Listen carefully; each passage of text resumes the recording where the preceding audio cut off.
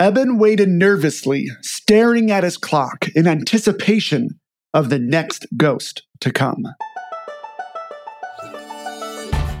Welcome to Secrets for an Awesome Life. You ever see someone living a pretty awesome life and wonder, man, do they know secrets that I don't? Yes, they do. And this podcast is about those secrets. I'm your host, Joey Mascio, certified life coach, educator, and counselor for teens and young adults. Welcome to my show.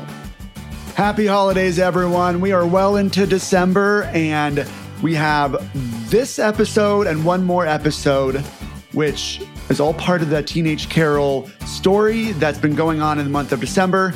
And then the podcast will be taking a break in between seasons, and we'll be starting up around the first week of February with season 3. And to get all those updates and more, you really should be following us at Firmly Founded Coaching on Instagram. Our Instagram account is pretty awesome. We have quotes, short videos that includes tips for teens and for parents, funny reels, and more from the Firmly Founded team. You'll see stuff from me, Ben Pugh, and Allie Terry on there. It's a lot of fun. So go follow us on Instagram at Firmly Founded Coaching. Also, of course, if you're not doing so already, subscribe to this podcast so you can immediately get the episodes as soon as they are released, including any bonus episodes and giveaways we might be doing in between seasons. And now, episode 60, A Teenage Carol Part 3, The Ghost of Teenage Present. The clock in Eben's room struck 2, and immediately the sound of bells chiming echoed off the walls. Eben stood, trying to be ready for the next ghost that would be coming. He looked around his room, out his window, but he didn't see any otherworldly being. Then he noticed a light shining from under his door and faint music playing from the other room. He grabbed the handle of his door, slowly turned it, and cracked open the door. He peeked out and saw a merry sight indeed. Instead of being the hallway in his house, he was looking into a classroom. The desks had all been pushed to the outer edges of the room. Boxes of donuts, cakes, bottles of soda and red Solo cups, and more goodies covered the counters and desks. In the corner behind the teacher's desk sat a big, jolly man with a whistle around his neck, gym shorts, and a hearty voice that bellowed loud as he laughed at the sight of Eben peeking through the door. Oh, welcome, Eben. The festivities are just about to begin. Eben tentatively entered the room. Are you the next ghost? I am. Come on in, my boy. The festivities are just about to begin. You said that already. Oh, I did? So I did. Forgive me. I am the ghost of teenage present. My mind is so full of the here and now that I tend to be quite forgetful. Eben looked around at the decorations and food. What is going on now? Well, it's the last day of school before winter break, my boy. Classes everywhere are having parties. Friends are gathering in excitement, and good feelings abound. Is this your classroom then? The world is my classroom. Every teen is my student, and how to enjoy the here and now is the lesson I teach. Eben rocked back and forth on his heels. Well, that's a hard lesson for some. The large spirit stood up from his desk. That is true, my boy, that is true. But nevertheless, still possible to learn. Come, let's see what this glorious day holds. He picked up the whistle around his neck and blew it hard. They were now standing in the middle of the quad at Eben's high school. Eben at once could see the excitement on students' faces everywhere. Some gave gifts to each other. Others talked about plans for the break. Some were even dressed up in Christmas outfits, from Santa hats to ugly sweaters. The ghost stretched his large arms out. Can you feel it? The joy! It's absolutely wonderful today. On this school day more than others, there is lots of joy to be found. Eben scoffed. Yeah, because we don't have to come to school for 2 weeks. True, that is true, but without today and all the days before this, that wouldn't mean very much, now would it? Eben had to give him that. He watched as students went every which way in the cold morning air, oblivious to him and his large ghost companion. The joy was indeed contagious, and Eben couldn't help but smile as someone started singing Jingle Bells extra loud and extra off-key. The ghost blew his whistle again. The pair stood in the busy cafeteria right behind Fred, who was texting on his phone. Why are you showing me Fred? I was starting to be in a good mood. Oh, does seeing Fred cause you some despair? Only like every day. Well, why not take opportunity and do what every teen would like to do and read what Fred is texting? He can't see you anyway. Oh, yeah, cool. And Eben read over Fred's shoulder. Fred was in a group chat with 2 other teens who didn't go to their school. Eben couldn't tell their real names because Fred had them in his phone as Doofus and Shorty. Doofus wrote, Fred, have you found anyone yet? Shorty sent, he can't find anyone, he's too much of a loser. Fred shot back, shut up, snotface. LOL laughing emoji. I'll find someone before you can. Doofus wrote, we can always just play with 3. Shorty then wrote, that's not as fun. We are going to be playing all break and I want it to be a full game. Doofus responded, Fred, what about that one guy you said you were going to ask? Fred typed up his response and sent it. I don't think he's down. Shorty responded, did you ask him? Fred wrote, no, get off my back. You can just tell with some people, you know? They just don't want to hang with anyone, let alone play QM. Eben studied their chat for a moment. Wait, are they talking about playing Questmaster? And is Fred talking about me? The ghost of teenage present gave him a knowing nod. Well, I would love to play. It's like my favorite game. Why hasn't Fred asked me? But the ghost didn't have to answer that. Eben knew why. He was always kind of rude to Fred. But that was because Fred was rude to him first. He always called him nerd or geek and made fun of the anime shows he watched. But after reading his texts and the names he had for his friends, Eben started to think maybe that was just how Fred talked. The ghost and Eben were now suddenly in the school library, where a few groups of students sat at tables, watching shows on their laptops together. But at a distant table in the corner were Bobby, Martha, and Timmy, Eben's group members from his first period class.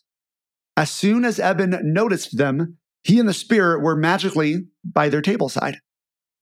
Bobby was looking over his notes. Okay, so we want to go with the idea of flight, right? That definitely changed the world. Martha sighed. But like 3 other groups are doing that one. It's not very unique. Bobby agreed. Yeah, but we got to present in like 20 minutes.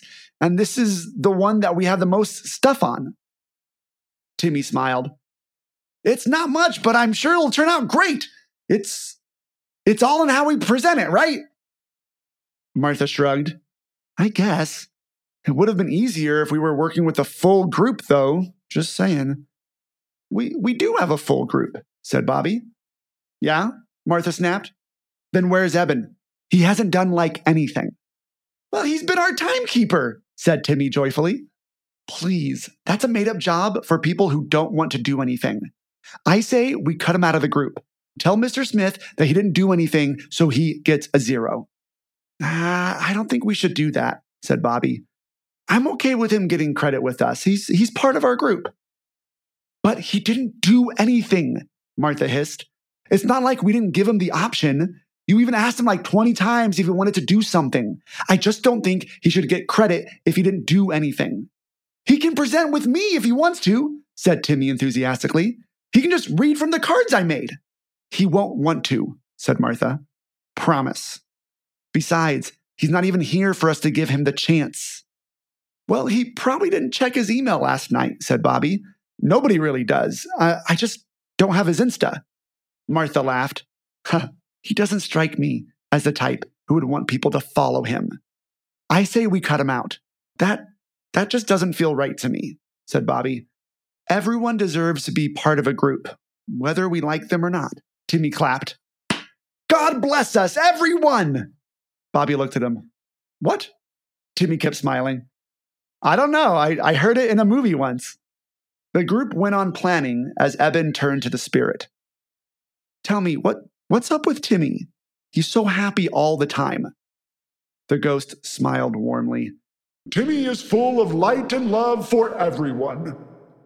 But you're right, he is a little different. And while what is to come is not my area, I foresee many lonely days for Timmy in his future if this path is not altered. Eben looked at Timmy. What do you mean? Eben and the ghost traveled around the campus in quick flashes to various students, sitting by themselves, standing on the outside of groups, or buried in solo games on their cell phone.